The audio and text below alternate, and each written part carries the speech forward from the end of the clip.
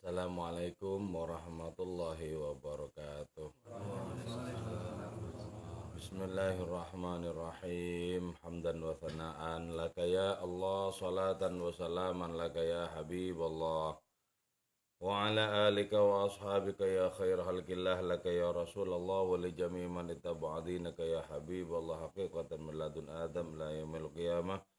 Wa nakhussu khususan min ila hadratu Syekh Maulana Jalaluddin Rumi radhiyallahu lana wa lahumul Fatihah. A'udzu billahi minasyaitonir rajim. Bismillahirrahmanirrahim. Alhamdulillahi rabbil alamin arrahmanir rahim maliki yaumiddin. Iyyaka na'budu wa iyyaka nasta'in ihdinas siratal mustaqim. صراط الذين أنعمت عليهم غير المغضوب عليهم ولا الضالين آمين لتقربنا إلى الله تعالى لمحبتنا إلى رسول الله صلى الله عليه وسلم لسلامتنا في الدين والدنيا والآخرة لقضاء ديوننا لقضاء حاجاتنا من هوائج الدنيا والآخرة لتيسير أرزاقنا حلالا طيبا مباركا كثيرا واسعا لسعة جسادنا قلوبنا لشفاء أمراضنا ظاهرا باطنا لدفع البلايا والمحن والفتن والأمراض لسقام لمنافعنا لمصالحنا لأهل بيتنا أولادنا ذرياتنا وجوارنا أصدقائنا وجميع المسلمين والمسلمات والمؤمنين والمؤمنات الأحياء منهم والأموات والعز الإسلام والمسلمين بجودك يا الله بشفاعة نبيك يا الله ببركة أوليائك يا الله بأسرار الفاتحة. أعوذ بالله من الشيطان الرجيم. بسم الله الرحمن الرحيم. الحمد لله رب العالمين الرحمن الرحيم مالك يوم الدين إياك نعبد وإياك نستعين اهدنا الصراط المستقيم غير المغضوب عليهم ولا الضالين آمين. قال المصنف رحمه الله تعالى ونفعنا بعلومه وأمدنا بأسراره وفاض علينا من بركاته وبكم آمين. بسم الله الرحمن الرحيم.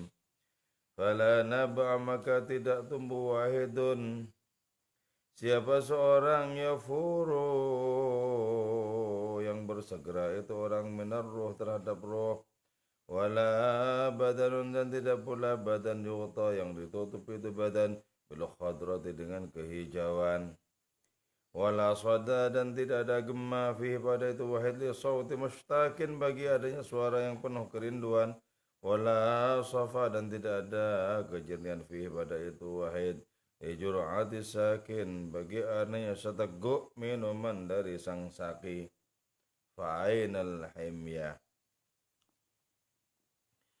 Ditegaskan oleh Maulana Rumi bahwa ketika Gunung Tursina itu menerima tajalli demi adanya perjumpaan antara Nabi Musa dengan Tuhan, maka Tursina itu memiliki ruh dan akal. Tursina itu memiliki gema dari kehidupan rohani. Tursina itu menjadi lebih mulia dibandingkan dengan tempat-tempat lain. Nah, kalau Tursina mengalami transendensi seperti itu, fahal nahnu aqallu minal hajar? Apakah kita ini lebih rendah derajatnya ketimbang tumpukan batu berupa gunung itu? Jadi kalau Tursina saja mengalami gema rohani, kalau tumpukan batu saja itu tahu apa artinya kemajuan, apa artinya karunia rohani, maka kita ini mestikah menjadi lebih tak bermutu dibandingkan dengan tumpukan batu berupa gunung itu? Artinya apa? Jangan dong. Artinya jangan sampai lebih tidak bermutu dibandingkan dengan makhluk tak berakal bernama Gunung Sinai itu.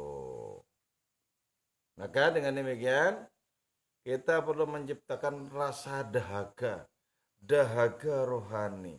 Bagaimana kita melunasi dahaga ini? Kita mestinya begitu. Sini dong. Kita mestinya melunasi adanya dahaga rohani itu. Jadi kita berkaca, ya, bercermin kepada Gunung Sinai, ya, yang merespon adanya tajalli Allah Ta'ala dengan semestinya. Nah, kita yang jelas-jelas bukan merupakan tumpukan batu. Haruskah kita lebih melempem, lebih tak bermutu dibandingkan dengan gunung itu? Jadi makanya munculkan di dalam diri kita itu adanya hasrat yang kuat untuk mengalami minimal apa yang sudah dialami oleh Gunung Sinai. Ciptakan hasrat yang kuat. Agar hasrat kita itu kuat kepada Allah Subhanahu wa taala, maka pangkaslah, potonglah hasrat-hasrat yang selama ini runcing dan tertuju kepada yang lain. Pangkas. Ketika cabang-cabang ke pinggir ini dipangkas, maka akan segera menjulang satu-satunya cabang yang murni ke atas. Satu-satunya ujung ketauhidan yang murni ke atas. Jadi yang ke samping ini kita cut, kita potong, kita amputasi yang ke samping ini. Apakah ranting ke samping? Yaitu adanya keinginan kepada segala yang lain. Apakah ranting atau dahan ujung pohon yang tertuju ke atas? Itu adalah simbol dari ketauhidan. Simbol dari ketauhidan. Biarpun engkau pohon cemara, tapi engkau bengkok dan rantingmu ke samping, kau akan terbakar oleh nyala api. Jangan ke samping. Kalau ke samping kan sama saja dengan kita sama-sama tidak berdayanya. Karena itu berpegang teguh itu, bersandar itu bukan ke samping. Bukan. Dalam ketauhidan itu bersandar itu, berpegang teguh itu ke atas. Nah, atas yang dimaksud itu adalah simbol dari kemahaan Allah Subhanahu wa ta'ala. Kalau ternyata kita itu na'udzubillah lebih tak bermutu dibandingkan tumpukan batu alias gunung itu, maka kita tidak akan pernah berlari dengan roh kita untuk mendekat kepada ilahi.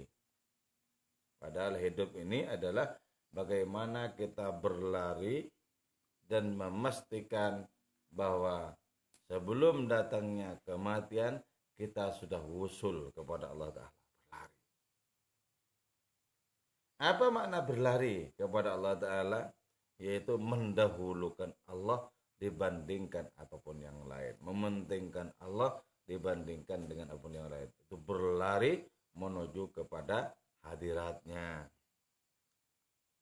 Terus kalau ternyata na'udzubillah kita manusia menjadi lebih tak bermutu dibandingkan dengan Gunung Sinai itu, maka badan kita ini tidak akan berselimut kehijauan para malaikat, kepatuhan para malaikat. Padahal mestinya ya kita terinspirasi oleh kepatuhan malaikat itu, kita tarik ke dalam diri kita adanya kepatuhan itu. Mestinya begitu. Jadi yang disebut dengan khadra warna hijau di sini, ini simbol dari hijau rohani para malaikat. Jadi kalau di dalam diri kita itu ada taslim, ada kepasrahan yang total kepada Allah, dan zahir kita tunduk kepada aturan Allah, maka berarti kita sudah mendapatkan karunia itu lahir batin. Hati kita pasrah, bertawakal sebenarnya. Terus jasad kita tunduk dengan melaksanakan berbagai macam perintah menjauhi larangannya itu. Maka karunia lahir, karunia batin, berarti dengan demikian sudah diberikan kepada diri kita. Bahkan ya, dengan adanya warna hijau yang merupakan simbol bagi kesergepan ibadah dan kepatuhan para malaikat itu, kita mestinya justru bisa melampaui kepatuhan para malaikat itu. Nah, ini pentingnya kenapa kita mesti tertantang oleh adanya tajalli Allah Ta'ala terhadap Gunung Tursina itu. Ini. Jangan di belakang dong.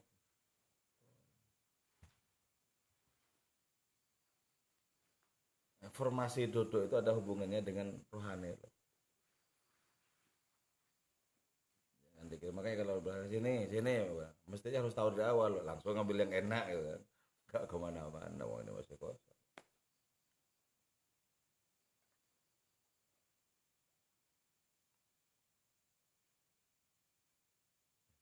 Nah, dengan adanya inspirasi dari kepatuhan malaikat, kita internalisasi ke dalam diri kita. Kita pada akhirnya akan bisa melampaui kedudukan rohani gugusan para malaikat. Bisa. Karena apa? Karena malaikat tidak punya nafsu yang bisa ditundukkan dan dijadikan kendaraan mengabdi kepada Allah. Kita punya nafsu. Ketika nafsu itu sudah dieruhkan, nafsu itu sudah sepenuhnya ditransendensikan, maka kita bisa jauh melesat dibandingkan dengan para malaikat itu. Terus kalau ternyata manusia itu lebih tidak bermutu dibandingkan dengan tumpukan batu alias gunung Sinai itu, maka di situ, di dalam diri manusia seperti itu, tidak ada gema kerinduan. Padahal ya, basic atau nada dasar bagi penciptaan alam semesta itu adalah cinta. Jadi Allah menciptakan kita itu atas nama cinta. Atas nama cinta. Tapi kalau kita menjadi lebih tidak bermutu dibandingkan dengan Gunung Sinai, cinta di situ pun tidak menggema, mati, terkapar di dalam diri orang yang ternyata walaupun punya akal, tapi lebih tidak bermutu dibandingkan dengan Gunung Sinai itu tadi. Wala sada fihi li sautim mustaqin. Coba ya dalam salah satu hadis qudsi. Dalam salah satu hadis qudsi Allah Ta'ala menyatakan, kuntu kanzan makhfiyan. Aku ini kekayaan yang tersembunyi. Maksudnya apa? Di dalam diri Allah Ta'ala itu ada segala sesuatu. Kalau sekarang kita menyaksikan alam raya itu hanyalah merupakan bagian kecil dari kekayaan Allah Ta'ala yang terkandung di dalam dirinya sendiri. Kecil, paling kecil, sangat kecil. Jadi andaikan Allah Ta'ala berkehendak untuk menciptakan berjuta-juta kali lipat dibandingkan dunia ini, Allah maha mampu, maha kuasa. Andaikan Allah Ta'ala berkehendak untuk menciptakan bertriliun-triliun kali lipat dibandingkan dengan dunia, alam yang kita rasakan ini, itu Allah Ta'ala mampu. Sampai seberapa Allah Ta'ala itu mampu. Itu yang disebut dengan kanzan makhfiyan, kekayaan yang tersembunyi. Fa'uhibbu an u'raf, maka aku cinta untuk dikenal. Dikenal bahwa Allah itu maha kaya. Falidzalika khalaqtul alam, karena atas nama cinta itulah kuciptakan alam raya, yang salah satu bagian terpenting itu adalah manusia dari alam raya ini. Jadi kita diciptakan itu atas nama cinta. Kalau ternyata cinta yang merupakan basic penciptaan itu nada dasar penciptaan itu tak memantul dalam diri kita, berarti ada masalah. Yaitu buramnya, kelamnya rohani kita ada masalah.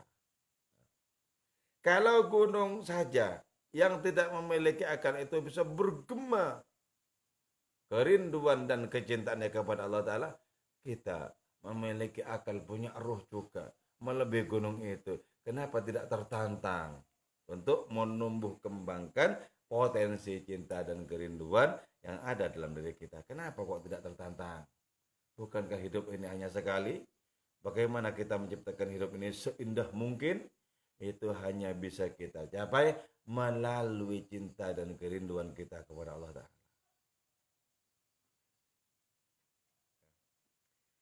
Jadi ketika ternyata gagal untuk merefleksikan cinta ilahi itu, maka di dalam diri seorang tidak ada gema kerinduan. Tidak ada gema kerinduan.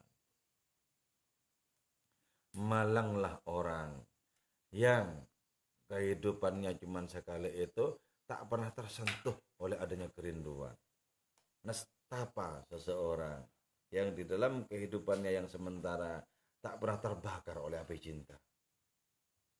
Bagaimana kita menggagas cinta, kerinduan, kepatuhan, kesetiaan kepada Allah Ta'ala itu menjadi lebih bergema dalam diri kita.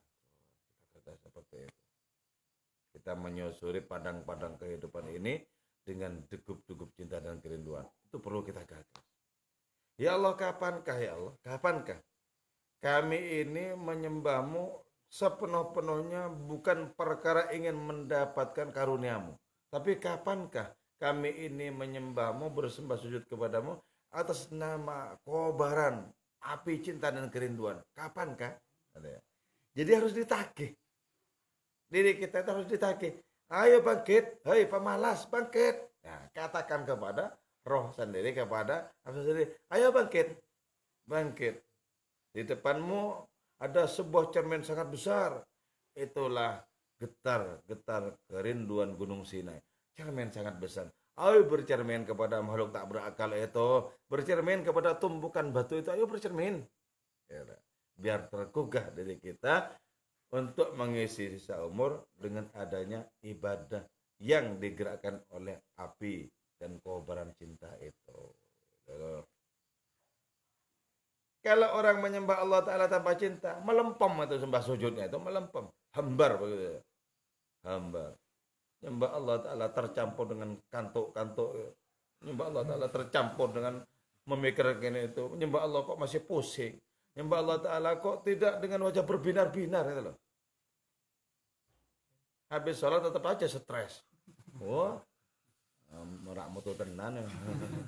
Habis sholat kok stres. Habis sholat itu mestinya kan penuh dengan keberbinaran itu loh. Berbinar. Gimana kok nggak berbinar? Wong bertamu kepada Allah Ta'ala Maha Kekasih kok nggak berbinar-binar? Nah, yang perlu kita gugat itu kalau begitu diri kita, ayo digugat. Digugat. Kenapa? Sudah sekian puluh tahun menyembah Allah kok tetap saja melempem, suram begini wajahnya. Harus digugat. Jadi kita harus melakukan ikhtiar-ikhtiar, usaha-usaha yang penuh dengan kesungguhan. Jangan terus tuh hari-hari yang dijalani dipenuhi oleh kelesuan. Tidak ada semangat. Itu berarti ya gimana kalau sudah begitu itu kan? Gimana? Jangan katakan itu takdir Allah, bukan itu. Itu adalah kemalasan. Ya gitu bilang takdir Allah. Jadi artinya apa? Mengaji seperti ini untuk memantik bara rohani. Dipantik bara rohani. Ayo dong, lebih bermotor lagi. Bukan terutama kuantitas, Karena kuantitas ibadah itu yang lahir dari hati yang tidak ada kerinduan dan cinta di situ, kuantitas itu tidak seberapa nilainya. Kalau dalam versi kitab Hikam kan, ma qalla amalun baraza min qalbin zahidin. Amal itu tidak bisa dibilang kecil, sedikit kalau muncul dari hati yang bersih. Hati yang bersih itu apa? hati yang fokusnya kepada Allah Ta'ala melebihi dibandingkan fokus kepada yang lain. Itu bersih. Walaupun sedikit, tapi kan penuh dengan bara cinta. Penuh dengan bara kerinduan. Tapi sebaliknya, wala kafura amalun baraza min qalbin raghibin. Amal tidak bisa dibilang banyak, walaupun sholatnya mungkin sholat sunnahnya ratusan rakaat, tapi muncul dari hati yang masih dipenuhi oleh kesenangan kepada yang lain. Walaupun banyak, itu cuma jumlahnya banyak. Sama seperti orang menumpuk adanya semak-semak sebanyak-banyak, terus bilang kemudian, ini kekayaanku. Kekayaan apa? Paling setumpukan seperti rumah 70.000 itu cuma harganya, kan gitu. Kenapa? Karena muncul dari hati yang masih terkotori oleh apapun yang selain Allah Ta'ala, terkotori masih. Coba penuh dengan kecintaan, penuh dengan kerinduan. Itu memiliki nilai yang sangat mahal. Memiliki berat berton-ton spiritual, berton-ton rohani. Hebat kalau itu begitu. Karena itu jangan mau dong kita menerima. Kok ibadah kepada Allah Ta'ala tetap layu? Jangan mau diterima. Ini ibadah macam apa? Dia bilang kepada diri sendiri itu loh. Ini ibadah macam apa? Bertahun-tahun begini ini. Kok tetap lesu lemas kan? Padahal dia masih muda. Kok lesu lemas? Berarti kalau masih muda itu lesu dan lemas, berarti nafsunya itu berjingkrak-jingkrak. Jadi kalau urusan nafsu semangat lah. Oke, ayo. Kapan saja oke. Tapi kalau sudah urusan mendekat kepada Allah Ta'ala, lemas. Itu orang kebalik hidupnya itu. Kebalik.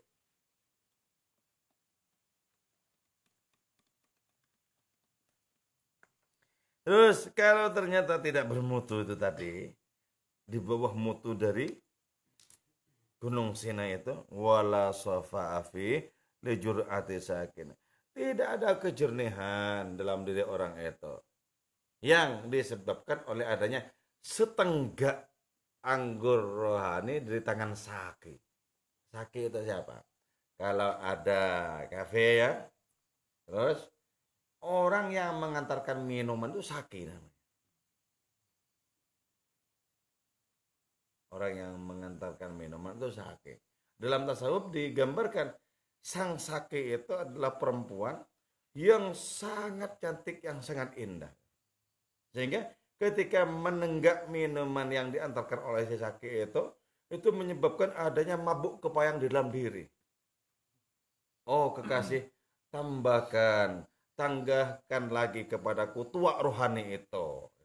Hebat kalau bisa mengabdi kepada Allah dengan cara begitu tuh. Ketika sholat seperti merasa menenggak tuak rohani. Mabuk kan? Ini malah mabuk kepayang kepada yang lain-lain. Allahu Akbar, mabuk kepayang kemana-mana. Itu namanya oplosan. Sudah banyak makan korban itu. Kalau begitu itu.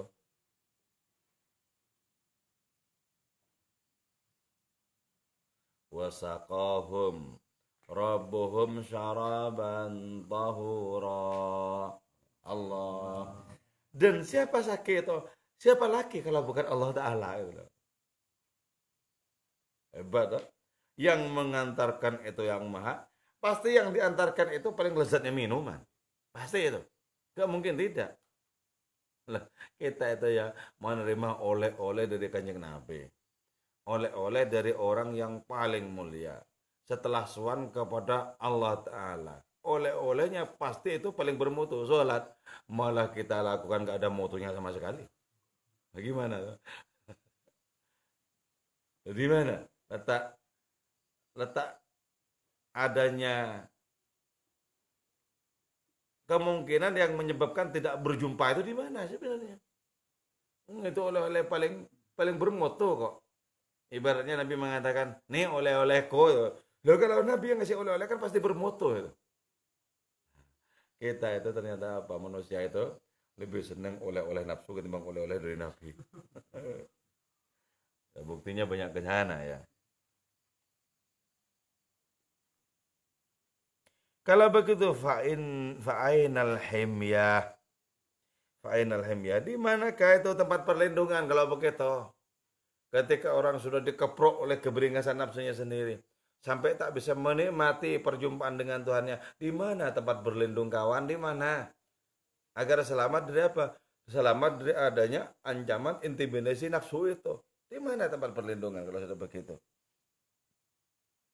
Likayya qatali'a hadal jabal kulyatan. Agar adanya gunung yang mone buruk, itu namanya gunung nafsu ya. Jadi ini sudah beralih pembicaraan dari gunung rohani ke gunung nafsu. Ya. Kalau ternyata kita menjadi lebih tidak bermutu dibandingkan dengan gunung sing naik itu, maka ternyata ada dalam diri kita itu gunung yang lain, gunung yang kelam. Nah, bagaimana caranya untuk menggempur gunung yang tidak beres ini? Kalau dalam diri manusia tidak ada gunung rohani, maka akan diganti di situ posisinya oleh adanya gunung nafsu. Nah, bagaimana menggempurnya? Ternyata ketika sudah menjadi kukuh gunung nafsu itu ternyata tidak mudah untuk kita hancurkan. Tidak mudah untuk kita hancurkan. Sama dengan pohon yang bengkok. Kalau masih kecil, pohon bengkok itu cukup dengan pisau dapur, seret rampung. Tapi kalau pohon bengkok itu sudah berumur berabad-abad, habis semua pisau dapur itu. Dan nggak ada pengaruhnya apa-apa. Itu membutuhkan kapaknya Nabi Ibrahim itu. Duar, potong saja orang bengkok itu.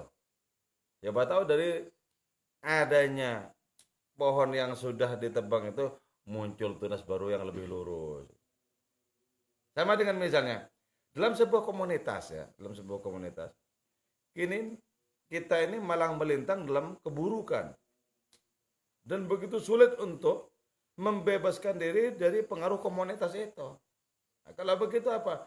Potong itu, cari kapal yang besar. Dengan cara apa? Tinggalkan model komunitas seperti itu. Ciptakan komunitas baru yang lebih bersemangat dalam kebaikan keilahian itu. Jadi apa?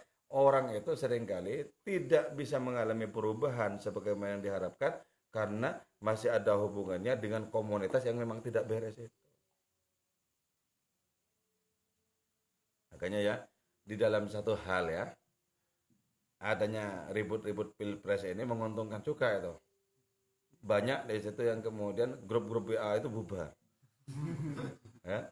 Kalau tidak bubar, tetap saja berbelit-belit di dalam hiburan yang tidak bermakna itu. Kalau tidak bubar, nanti pas lebaran ada reunian lagi, makan lagi, ketemu lagi. Nah itu nggak bermutu. Nah, untung ada pilpres ya. Bisa membubarkan adanya grup-grup WA yang tidak bermutu itu. Kenapa? Di situ pilihannya berbeda. Wes bubar-bubar aja.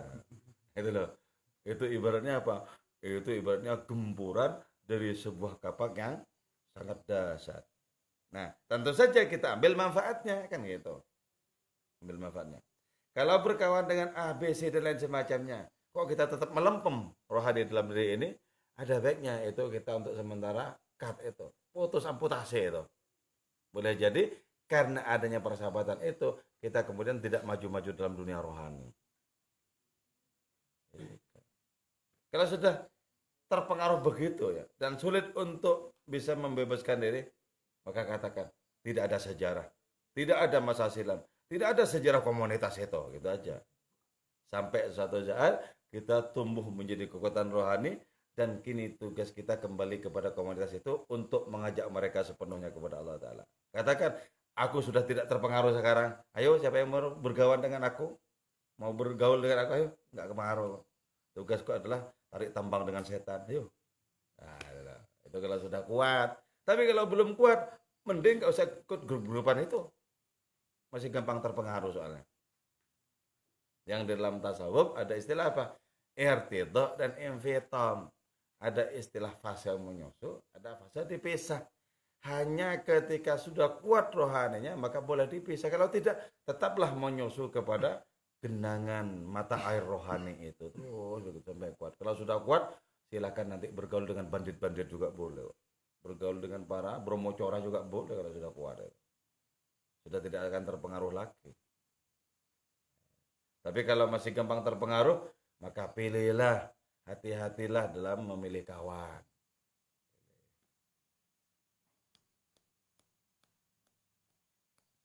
Likayya qatali, agar tercerabut hadal jabal, apa gunung ini? Gunung kedunguan. Gunung adanya pengingkaran, kemalasan, kelalaian. Kelihatan semuanya Terus mencopotnya dengan apa? Bil balati, dengan kapak, wal fuus, dan kapak-kapak besar itu. Harus ada kapaknya ini. Sadarkah kita bahwa ada bagian tertentu dalam perilaku kita yang perlu kita kapak? Kalau belum sadar, pasti dipelihara itu. Ketika ada kapak, jauhkan kapak ini, jauhkan. Aku memang senang dengan begini. Wow, itu kan. Belum sadar namanya itu. Belum sadar. Padahal kapak itu mau difungsikan atas nama kasih sayang. Biar dahan yang bengkok itu putus. Sementara karena orang ini sudah kadung jatuh cinta kepada dahan yang bengkok, maka yang dimusuhi kapaknya. Nah ini berarti apa? Kesadarannya sudah terbalik. Kesadarannya sudah terbalik.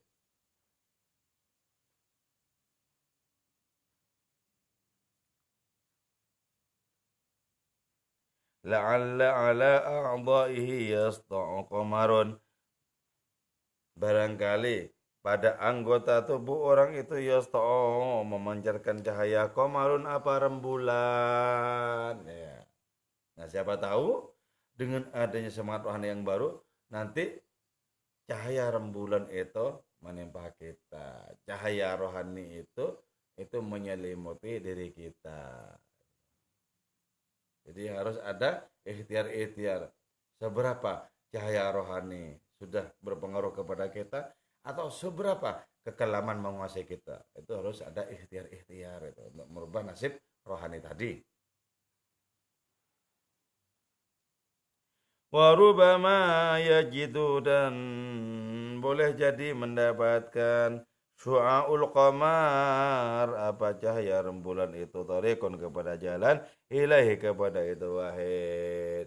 Nah, siapa tahu nanti cahaya rembulan itu punya jalan untuk menerangi orang tadi. Apakah cahaya rembulan? Cahaya rohani, itu cahaya rembulan. Jadi kita harus apa? Kita itu harus reseptif, menerima kemungkinan untuk mendapatkan baluran cahaya-cahaya rohani. Karena itu, jadikan diri kita terpengaruh oleh kerohanian orang-orang yang masih hidup maupun yang sudah wafat. Ciptakan keterpengaruhan itu. Kalau kita sekarang mengkaji kitabnya Maulana Rumi, seberapa persen rohani kita terpengaruh oleh rohaninya Maulana Rumi? Nah, itu di situ akan ditemukan kualitas mengajinya itu seperti apa. Kalau kita mengkaji hikam, seberapa persen hikam sudah mempengaruhi hidup kita? Nah, itu harus ada. Kalau enggak ada, ya manfaatnya apa itu? Selain cuma melek-melek toh. Ada manfaatnya nanti. Jadi harus di persentase sendiri. Sudah seberapa banyak terpengaruh dengan kajian-kajian itu. Kalau tidak terpengaruh, kalah sama anak kecil. Anak-anak kecil itu katanya di Facebook ya, disekolahkan di SD itu pemahaman keagamaannya itu radikal langsung, kan gampang terpengaruh ya. Lebih kita kalah dengan anak kecil kalau begitu. Ngaji Rumi tiap malam, gak ada pengaruhnya. Anak kecil kelas 1 saja udah terpengaruh. Jadi apa pengaruh kita dengan cara mengkaji kitab-kitab para sufi itu, kan begitu? Apa pengaruh kita? Sudahkah merubah pola perilaku kita? Sudahkah menumbuhkan benih-benih cinta kerinduan dalam diri kita? Atau seperti air yang jatuh di daun talas lewat begitu saja tanpa pengaruh apapun? Nah, itu kita yang bisa merasakan pengaruhnya seberapa. Begitu. Lebih dari ikhtiar itu, kita semata-mata berharap kepada Allah Ta'ala untuk merubah diri ini menjadi lebih bermutu, lebih bermutu dibandingkan tumpukan batu, tak lain adalah gunung Sinai itu. Amin ya mujibas sailin. Wal afa minkum. Assalamualaikum warahmatullahi wabarakatuh.